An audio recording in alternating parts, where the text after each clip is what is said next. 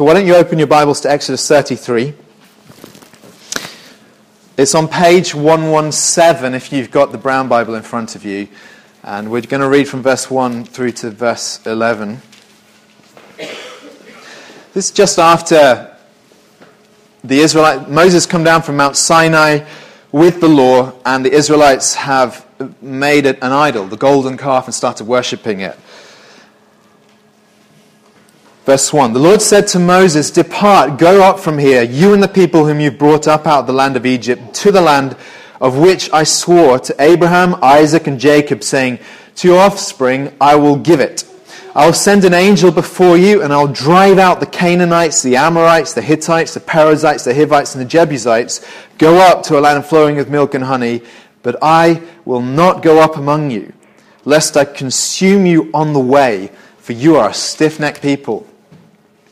And when the people heard this disastrous word, they mourned, and no one put on his ornaments. For the Lord had said to Moses, "Say to the people of Israel, you are a stiff-necked people. If for a single moment I should go up among you, I would consume you. So now take off your ornaments, that I may know what to do with you." Therefore the people of Israel stripped themselves of their ornaments from Mount Horeb onward. Now Moses used to take the tent and pitch it outside the camp, far off from the camp, and he called it the tent of meeting. And everyone who sought the Lord would go out to the tent of meeting, which is outside the camp. Whenever Moses went out to the tent of meeting, all the people would rise up, and each would stand at his tent door and watch Moses until he had gone into the tent.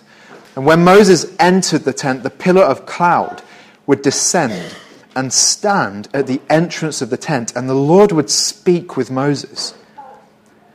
And when all the people saw the pillar of cloud standing at the entrance of the tent, all the people would rise up and worship, each at his tent door. Thus the Lord used to speak to Moses face to face, as a man speaks to his friend. And when Moses turned again into the camp, his assistant, Joshua, the son of Nun, a young man, would not depart from the tent. Well, can I ask you as we begin, what are your hopes for 2015? What are your hopes for this new year? I think it's customary always at the approach of a new year to take stock and to think about your life up to now and your direction and your hopes and your dreams, and often to make some kind of resolutions. And I think that the whole idea of making resolutions is potentially very damaging if you see them as a means to become acceptable to God. I will change my life. I will become the kind of person who God can love. But also the potential for amazing power of God to work in your life. Paul tells Titus that the young men ought to walk in what he calls the discipline of grace, which is to say that when you know the gospel and its power, it can enable you to walk in a new and disciplined life. And so as you're approaching this new year, my question for you is, how are you hoping that you'll grow? How are you hoping that you will change? And what are your priorities for growth and for change? What is it that you look at in your life and think, this is what needs to change in my life. This is what I need to put in place, or I need to get right in order to become a man or woman of God. Now, I wanted to focus here on Joshua. He's just mentioned in the very last verse that I read. Because when we read these early books of the Bible, it turns out that he is something of a standout leader. He is in many ways a model servant of God in the Old Testament. His very name is the same name as Jesus. It's Yeshua, Joshua. It's the same name. And he stands in the Old Testament as a kind of what you might call a type of Christ. So that there are all these images and pictures and echoes of what Jesus would be like in his coming that are represented in various characters of the Old Testament. And Joshua is one of those. He represents so much of what Christ would do as a kind of savior of the people. And obviously the pinnacle of his life, the point at which he really reaches his peak is when Joshua leads the people into the land of Canaan. In fact, we're still living with the repercussions of his life and what he achieved with his life as the conqueror and the commander-in-chief of the people of Israel and the conqueror of Canaan. Those repercussions echo on into today. So he's one of these guys who quite literally changed the world and changed the world in line with God's hopes and plans and purposes for the world. But that's to jump to the end of the story. And when you're reading through the books of Moses and you're looking at the life of Joshua, what you discover is that he didn't just land fully grown into that role. It wasn't like he just was plucked out of nowhere and appointed to be Joshua, commander-in-chief of the people of Israel and changer of the world. He was, before that, preeminent among the people of Israel as a man of God and shown in various things in his life.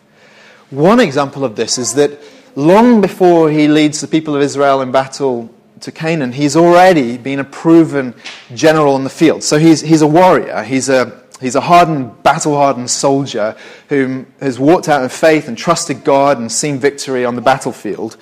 Not only that, you can see that over in Exodus 17 when we read about one of the stories of his battles.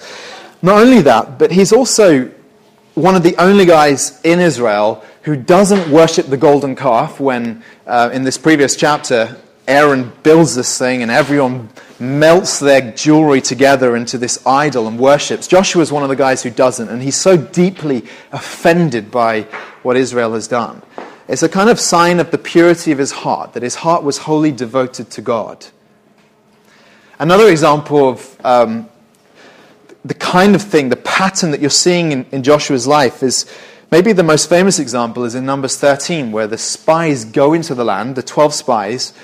They've been wandering around in the desert. Moses sends 12 spies into the land to go and have a look around and see what Canaan is like. And as they come back, 10 of them come back with a report that says, there's no way that we can conquer this land, that we're going to get slaughtered, we'll be killed, there's giants in the land. Joshua and Caleb, just two men, come back and they're grieved in their heart and they plead with Israel to recognize that God can do it. In fact, it's worth just looking at those verses in Numbers 14, where Joshua says this, and you begin to catch something of what defined this man, what it was that made him the man he was. In Numbers 14, particularly verse 7, it says that he and Caleb, they said to all the congregation of the people of Israel, the land which we passed through to spy it out is an exceedingly good land. If the Lord delights in us, he'll bring us into this land and give it to us, a land that flows with milk and honey. So he says, if the Lord delights in us, he says it's not impossible, it's not even hard for the God we believe in to do this for us. That's faith. That's the language of faith that's on his lips. And just one more thing I want you to notice about him is that in this last verse we read in Exodus 33, he's described here as Moses' assistant. The word literally just means servant. So we see this man who is a general, a spy, a faith-filled spy, a true worshipper of God. He doesn't worship the idol, and a servant of God's man Moses. There's so much about him that just fills out the character of who he was. And I say all that because at this point that it was years of faithfulness that prepared Joshua for his leadership of the people of Israel when Moses finally dies. He doesn't land full grown into that role. And this is something that Jesus specifically talks about as a principle when he says that God blesses those who are faithful in the little things and he entrusts them with greater things. But I think that the most important thing that we can see about Joshua is here in this verse. That if we were to ask, what was it that made him the man he became? I think the answer has to do with his prayer life above everything else. You look at this verse, it says, when Moses turned again into the camp his assistant Joshua, the son of Nun, a young man, would not depart from the tent. Which is just another way of saying that he wanted to remain in God's presence. He wanted to remain in prayer even after Moses has gone. That's Joshua. That's what defines this man. Just up the road, there's a church called Metropolitan Tabernacle, which was led by Spurgeon back in the 1900s. The 1800s. 1900s was only a few years ago, wasn't it? Back in the 1800s. And he, whenever he would preach, his church, some of the members of his church used to have a room down in the basement, which they would call the boiler room. The idea being that they would gather there and pray even as the services were proceeding. And Spurgeon led probably the first mega church in history, a church of 6,000 plus people in this area, and planted hundreds and hundreds of churches across this nation. But he always understood that both personally and privately in his own life and walk, that prayer came first, and also in his church life, he instilled it as a principle that his people would be a people of prayer, and they were. And God blessed that church enormously. And the thing I'm trying to put across to you is that this is also true of Joshua. It's true of him. And I want to just offer this as a challenge to you at the beginning of this year. I think often we want to jump into the roles that God has for us, and we want to serve him in all kinds of ways.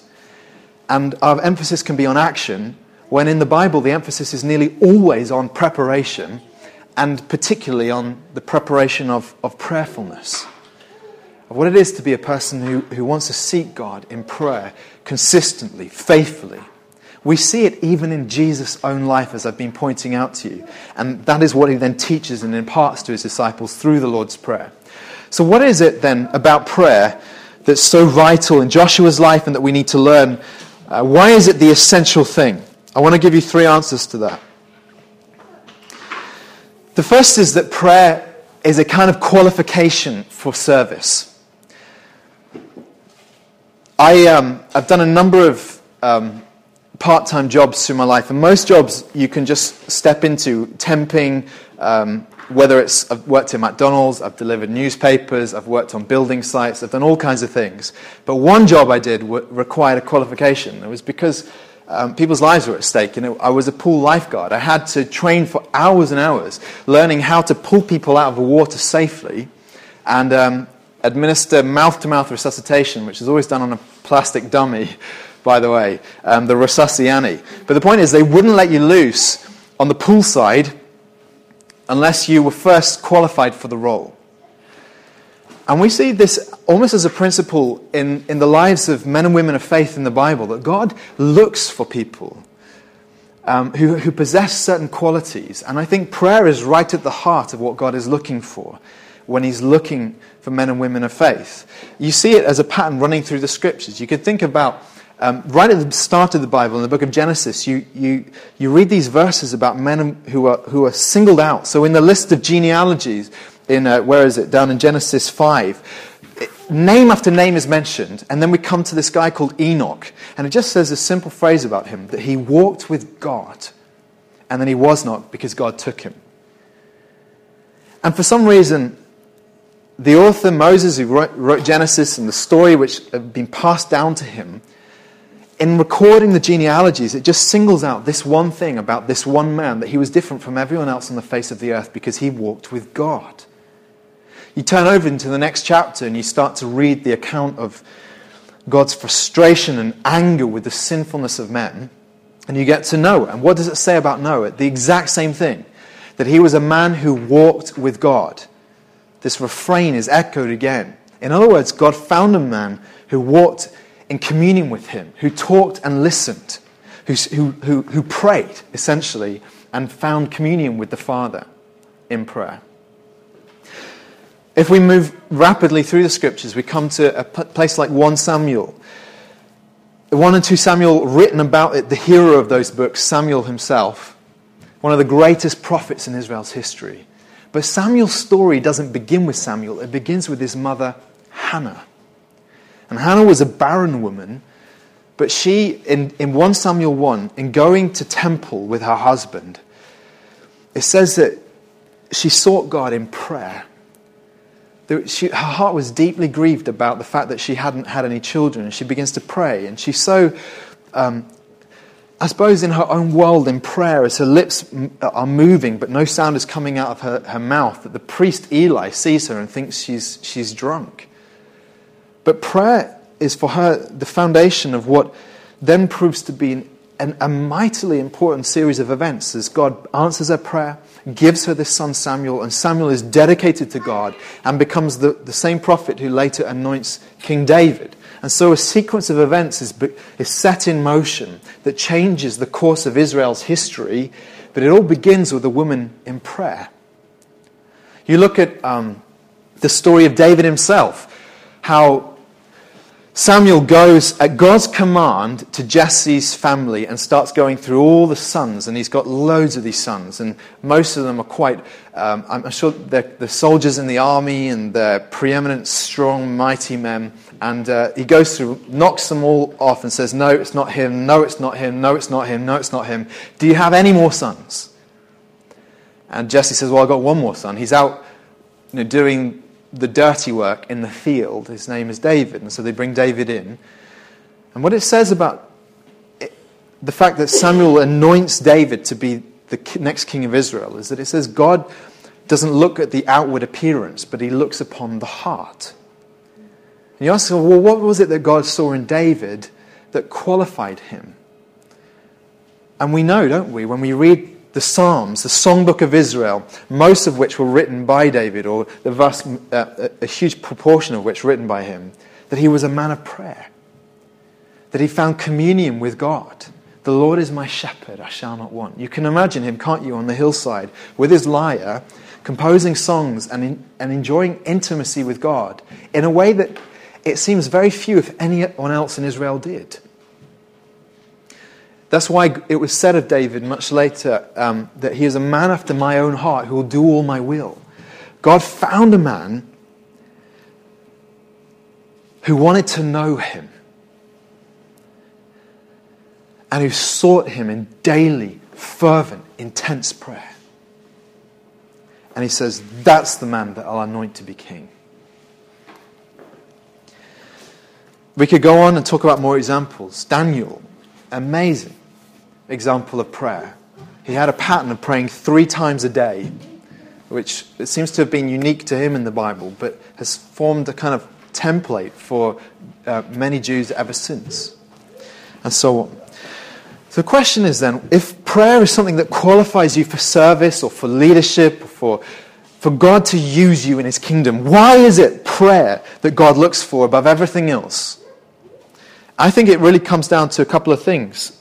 It comes down to, on the one hand, the fact that God, in looking for people to use, he's looking for people who want a relationship with him, who are, as it says about David, people who are after his own heart.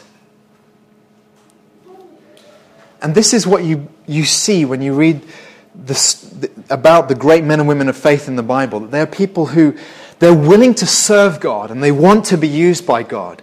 But their great preoccupation is that they want to know God for who he is. They want their hearts to be captivated by him.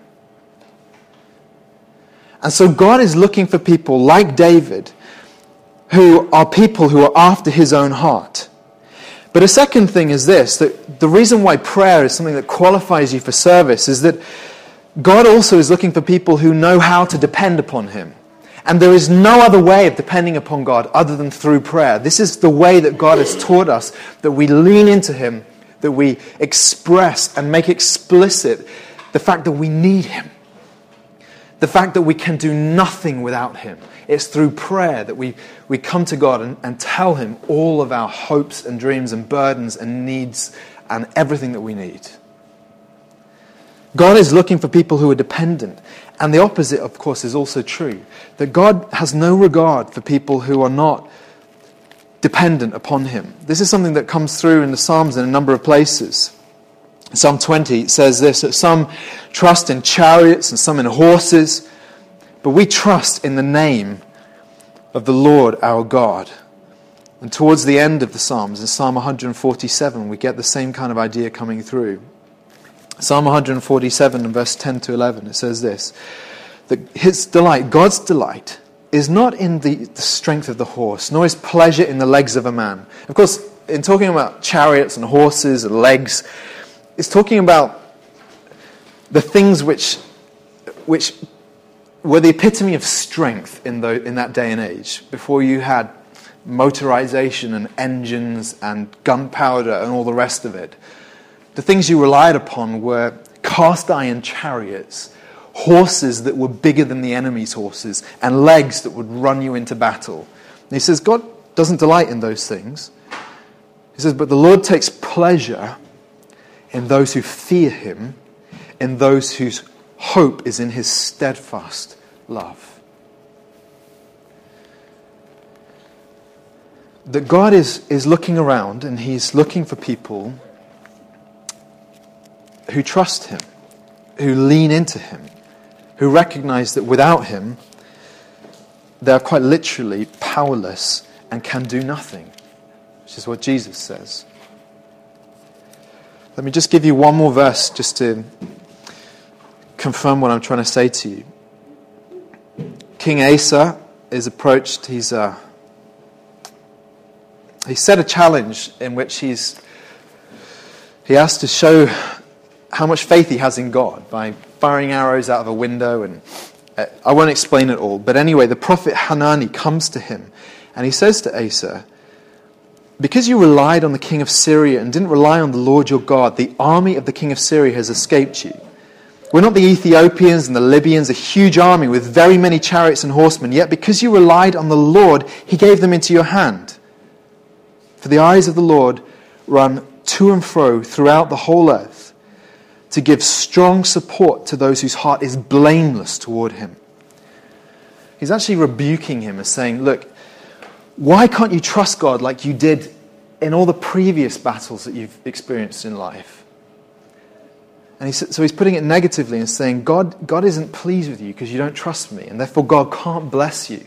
But then he puts it in the positive way, that God is looking. I think this verse is as true now as it was then. That God's eyes are looking throughout the earth. They're roaming to and fro, looking for those whose hearts are steadfast toward him. Which is just another way of saying that God is looking for people who trust him. He's not looking for people who are strong. He's not looking for people who are naturally gifted. He's not looking for people who are necessarily the most godly. He's not necessarily looking for people who are the bravest, or the most consistent, or the smartest, or who know the Bible the best. He's looking for people whose hearts are steadfast toward him, about whom it could be said that faith is their defining characteristic, and faith always has to find expression in prayer. God is looking for people who are prayerful.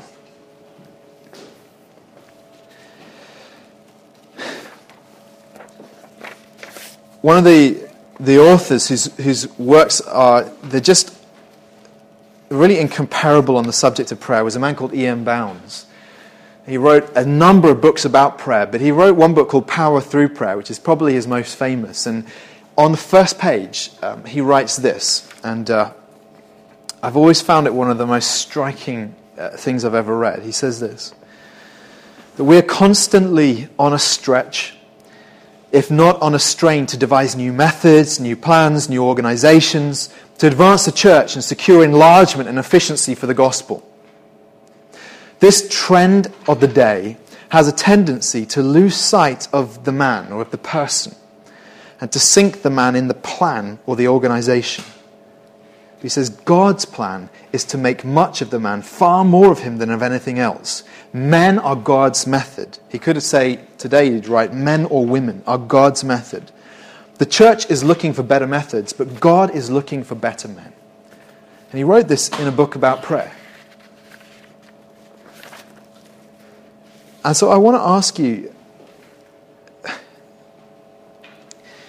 when you articulate your hopes for the ways that you want to be used by God, the ways you want to serve God.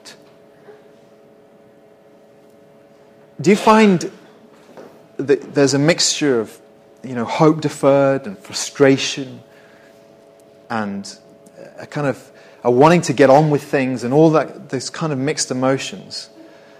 Do you find that you are experiencing delay in all that you want to see God do in your life? It's my conviction that God is looking for people who learn to pray before anything else. That is what qualifies you for service. Now I want to say that and say it couched in what we know about God's grace. That God in His love isn't looking for perfect prayers. He's not looking for the most mighty prayers. He's not looking for people who pray the longest or the hardest or whatever. He just wants people who sincerely rely on Him in this way. Let me move on and say secondly, prayer doesn't only qualify you for service, it also equips you for service, and most especially for influence and for leadership. And here's what I mean. If you're to boil down, what is our role on this planet? I think you could get it down to a couple of things.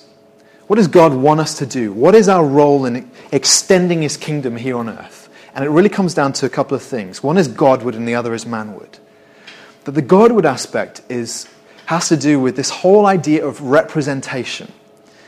That God has called us to be His representatives on earth, representing people and situations to Him.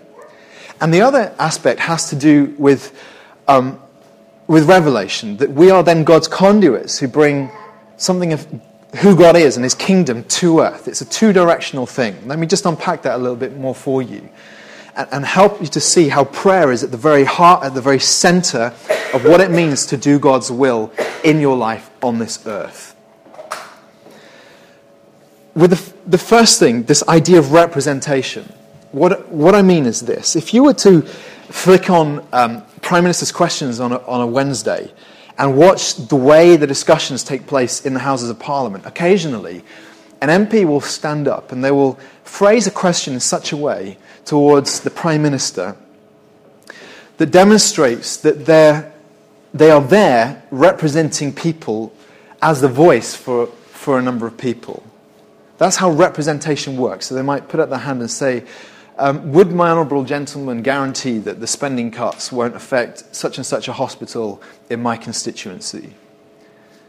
And so they're bringing the interests of people who can't speak for themselves, who could never get the ear of the Prime Minister, to him. People who maybe haven't even thought about the things that might concern them. Now, think about this story in Exodus where we've been reading from, how in the previous chapter, the people of Israel have messed up on an epic scale. They've been rescued by God, and now they've become idolaters within the space of a very short space of time.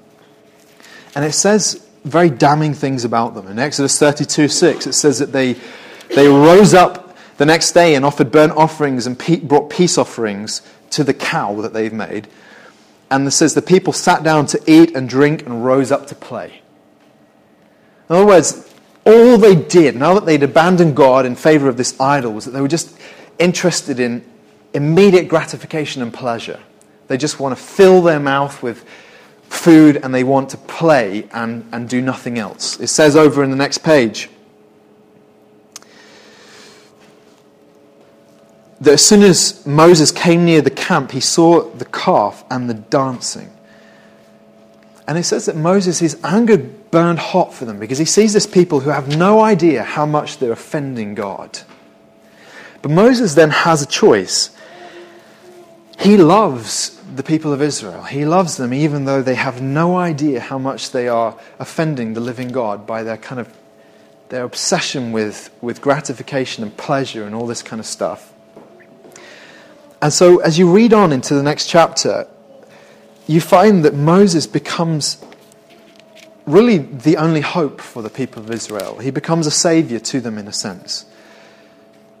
In verse 7 of Exodus 33, it says that he used to take the tent and pitch it outside the camp, far off from the camp, and he called it the tent of meeting. And it speaks of a couple of things. It speaks on the one hand of the fact that God was angry with the people and that the tent of meeting, the place where God's presence would be found, could not be among the people because they were so rebellious and His presence would just consume them and kill them. So it has to be, as a symbol almost of His anger and displeasure with them, the tent has to be set up outside the place where they camp. But Moses calls the tent of meeting, which is to say, even though God has to separate Himself from you, there is still the opportunity that you can come to know God and that you can come and find acceptance in God. And Moses himself, he's a guy who stands in the gap in between Israel and all their sin and all their brokenness and the living God. And God, you saw it in these earlier verses, how God says, look, fine, you can go into Canaan, I'll let you have it. I'll let you have the land flowing with milk and honey, but I will not go with you because I might consume you on the way. I might judge you until you're gone. And Moses pleads with God and says, if you don't go with us, essentially we have nothing.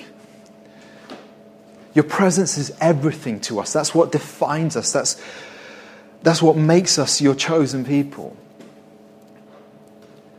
Now, the reason why I want you to understand this story is that I want you to see the place of Moses as a representative in prayer. And understand that this is a picture of what prayer is in general.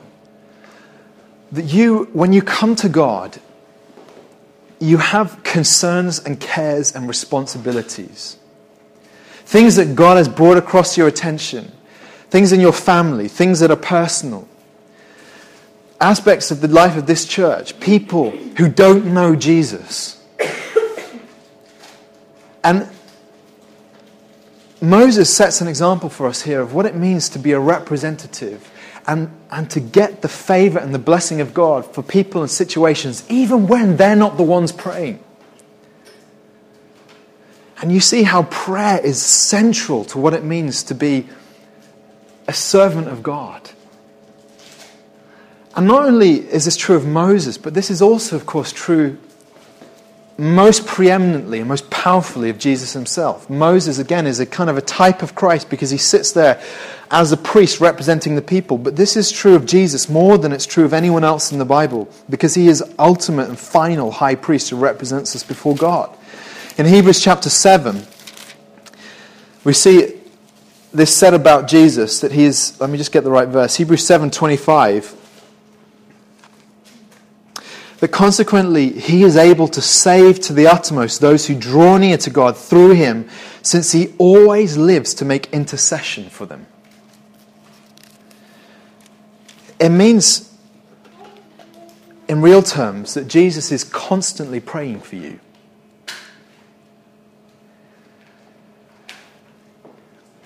That in his capacity as the Son of God, he is able to hold together the concerns and needs of the entire planet and of his church in particular and represent you to his Father and to pray for you without ceasing. You get a glimpse of what that prayer might be like when you read John 17 and Christ's high priestly prayer, and you understand his heart and his compassion for his people and how he prays for strength and unity and oneness and godliness and all these kinds of things. This is what Jesus is praying for you. And I say all that to underline this fact that for us as Christians who want to be more like Christ, we can perhaps never be more like Christ than in this area, than in becoming people who intercede in prayer for the needs that we see in the world around us. That's leadership in the kingdom. That is service in the kingdom. That's your most important role. So when you're thinking about this year ahead and you're thinking, well, these are the ways in which I'd love to grow or love God to use you, can I just encourage you to put this right at the top of your priority list? And I don't want to lay it on you as a heavy burden, because I think for those of you who find prayer hard, you might think, this is impossible. How could I ever become like Moses or like Christ? and pray in this way. Thankfully, Jesus accepts us in all our weakness. And he takes our weak prayers and makes them something much better. But prayer equips you for service because it makes you a representative, but also because it makes you capable to reveal something of God. So this is the other dimension, the other direction of what I'm talking about here. When you look back in Exodus 33, it says of Moses that he used to speak face to face as a man speaks to his friend with the living God. It's never really, I don't think it's said of anybody else in the Bible that he enjoyed a unique relationship with God. But I think this is also part of the reason why then it says about Joshua that he stayed in the tent. It's evident that when we're looking at the patterns of his life and what made him the man he was a man who sought God, who sought to know God, and that the knowledge of God then transformed the way he lived and the way he expressed faith in God and the way he led and the way he fought and the way he conquered and the way he dealt with fear in his own life. What I'm trying to say is that for Moses and Joshua, it was in the presence of God that they found revelation about who God is, that then utterly transformed their lives.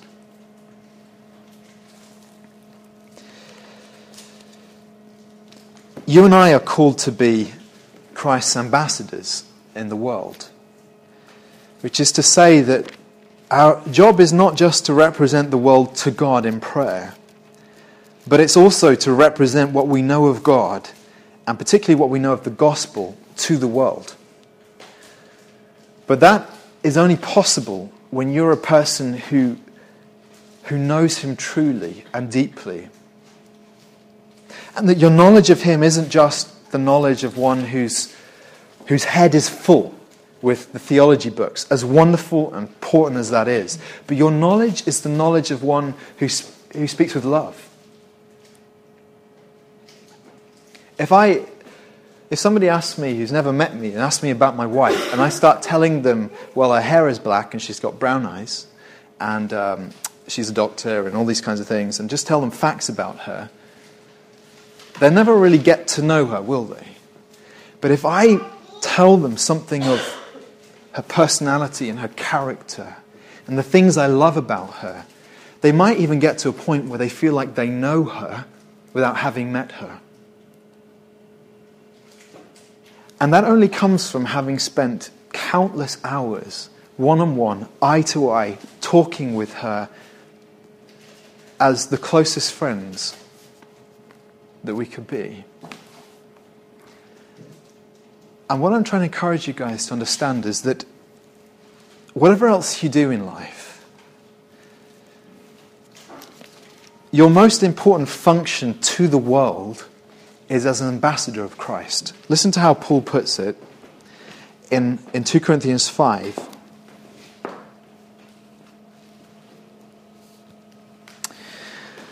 He says this, that all this, he's talking about the gospel, all this is from God, who through Christ reconciled us to himself and gave us the ministry of reconciliation. In other words, our job is to help people to know God. He says that is, in Christ, God was reconciling the world to himself, not counting their trespasses against them, and entrusting to us the message of reconciliation. Therefore, we are ambassadors for Christ. God making his appeal through us. We implore you, on behalf of Christ, be reconciled to God. He saw his function and his role as one who, like an ambassador, who can go with peace terms to another country, even a country that you're at war with. An ambassador can go with all the protections of diplomatic privileges, and he can go to the heart of government and represent his country to that government and tell them, look, these are our peace terms. And Paul says that is how we speak to men. We offer them terms of peace, terms of reconciliation with the living God. But the ability to do that and the power with which you can do that can only come when you know God. When you can say, like Paul, that you're Your preeminent desire is to know Christ. And friends, while that comes through the Scriptures, it also comes through the place of prayerful meditation upon God's truth and through knowing Him in the place of prayer, in the secret place. So what I'm trying to say to you is that, and I hope it's getting across, is that prayer is the most important thing you can do with your life in this year ahead.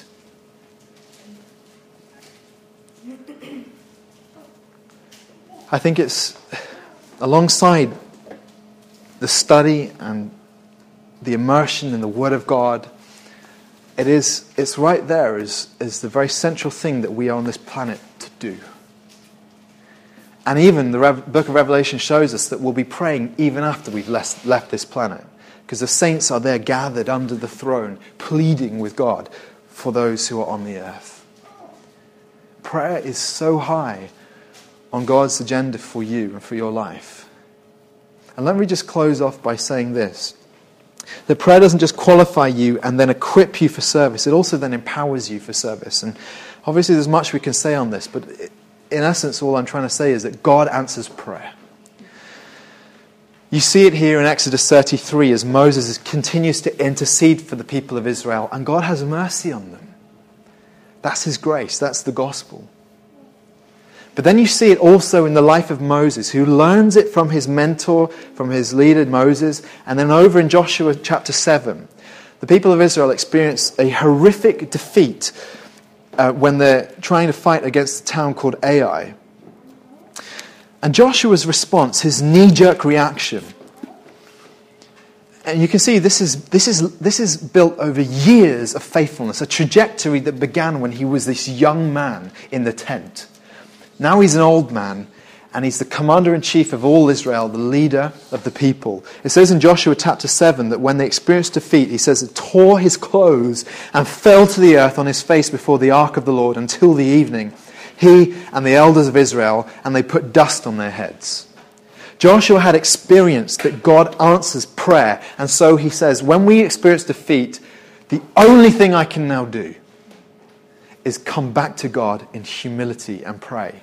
The thing I failed to do in the run-up to this attack on this city. He has learned that God answers prayer, that God empowers us. He empowers our service when we bring it to Him in prayer.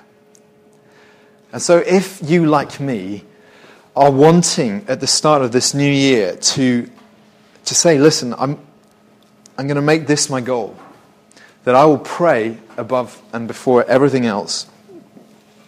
Let me just offer you a few pieces of practical advice to close off. The first few of these come from a book by Don Carson on the subject of prayer. He opens with this. He says, firstly, that much praying is not done because we do not plan to pray. He says, we don't drift into spiritual life. We don't drift into disciplined prayer. So the first thing is that if you want to make this change in your life, and I'm just speaking hot air if we're preaching through the Lord's Prayer and none of us are actually doing anything about it, in secret, as Jesus puts it, in our bedrooms with the doors locked. But if you want to make real practical change in your life, you have to have a plan. You have to decide where, when, and how you're going to do this. And then, sure, you're not going to necessarily keep to your plan all the time, but without a plan, you won't achieve anything at all. That's the first thing. The second thing is this. Adopt, and this is, again, Carson's words, adopt practical ways to impede mental drift. He speaks good, doesn't he? But he's essentially saying this, that all of us know what it's like to come before God in prayer and then find that our minds flit across hundreds of different things that have nothing to do with what we're supposed to be praying about or what we came to God in prayer for in the first place. That is a common experience. Everyone knows what that feels like. And so you've got to find ways of overcoming that. Probably the best and most powerful way I know of, and Carson mentions it, I've experienced this, is to speak your prayers out loud. For a long time, as a boy, because I felt shy, and because I read what Jesus says, how you're supposed to pray in secret, I didn't want to pray out loud, even in my bedroom, in case someone overheard me. Now, you don't have to shout or anything, but if you can't vocalize your prayers, I don't know anyone who can pray in their mind for very long without just drifting and wandering off the subject. Speak out loud. Maybe write your prayers down. I know that Nicky Gumbel, who leads HTB, and Bill Hybels, who leads one of the largest states in the churches, both of them say that they write their prayers out in full, because that is what helps them to sustain focus. I don't do that. I'm not saying it's necessarily the best thing to do, but find a way. Get away. Maybe you find that you can focus more if you walk and pray. Thirdly, maybe think about finding a prayer partner. God has given us brothers and sisters in Christ for a reason, because we help one another to grow in Christ-likeness as we hold each other to account and speak truth and love to one another. And maybe what you need to do is say to a brother or a sister in Christ, someone of the same sex, like, why don't we pray together once a week for a set amount of time and not let this pattern be broken for this year. And it will just become one little block in your life on which you can build faithfulness on the rest of the days of the week. And you can ask each other how it's going. Fourthly, develop a system for keeping your prayer list, your subjects, the content of what you want to pray about. Jesus told us as a principle of prayer in a number of places that God honors persistence in prayer. And I don't know any other way of remaining persistent in daily prayer about a subject other than writing it down. Because I don't have the best memory on the planet, and I tend to forget the things, even things I care about, as new things crowd in. But when you filter down, what are the most important things to me right now? The things that I must see God answer. The things I have faith for and know that God could do something amazing in this situation. Write them down and don't forget them. Keep coming back to them day after day, even if you end up muttering the very same words time after time. God will hear your prayer. That's what Jesus says. That if you keep annoying him, like the widow at the door, knocking and knocking at the door of the judge and saying, please give me justice. He says eventually, because of your importunity, your annoyingness, you're going to get through to him. God will listen to persistent prayers. Fifthly, recognize that there are seasons and even just moments for heightened prayer. And I say this just mainly to set your expectations correctly. And what I mean is this: that when you read the Bible and when you read the lives of prayers of men and women of God, and when you read the story of the church in general, what you find is that prayer does this in individuals and in churches and in nations. That there are times of heightened and intense and devoted prayer, and times when prayer is less intense. You see it even in the beginning of the book of Acts, when it says that after Jesus has ascended and before the Spirit falls on them in Acts 2, it says in Acts 1 that all these with one accord, verse 14, were devoting themselves to prayer, together with the women and Mary, the mother of Jesus, and his brothers. Now, I often think that when Luke is pointing out things like that, he's and like the miracles are another example, when he takes the time and the effort to write things down, it's because it was something notable and different from the norm.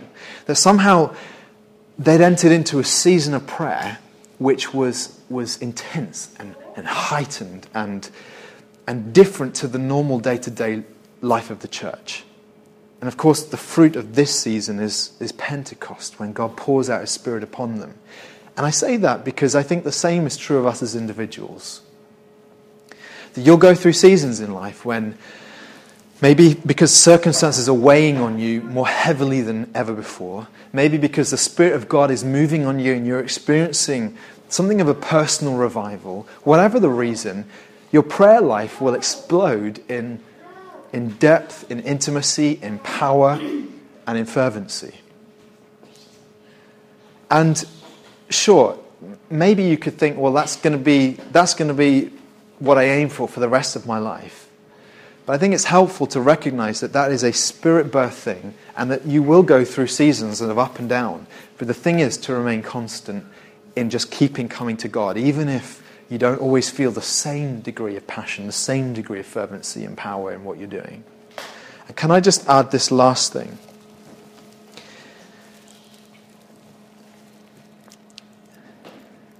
You remember we were reading that verse in Hebrews 7 earlier, where it says of Jesus that he always lives to make intercession for us.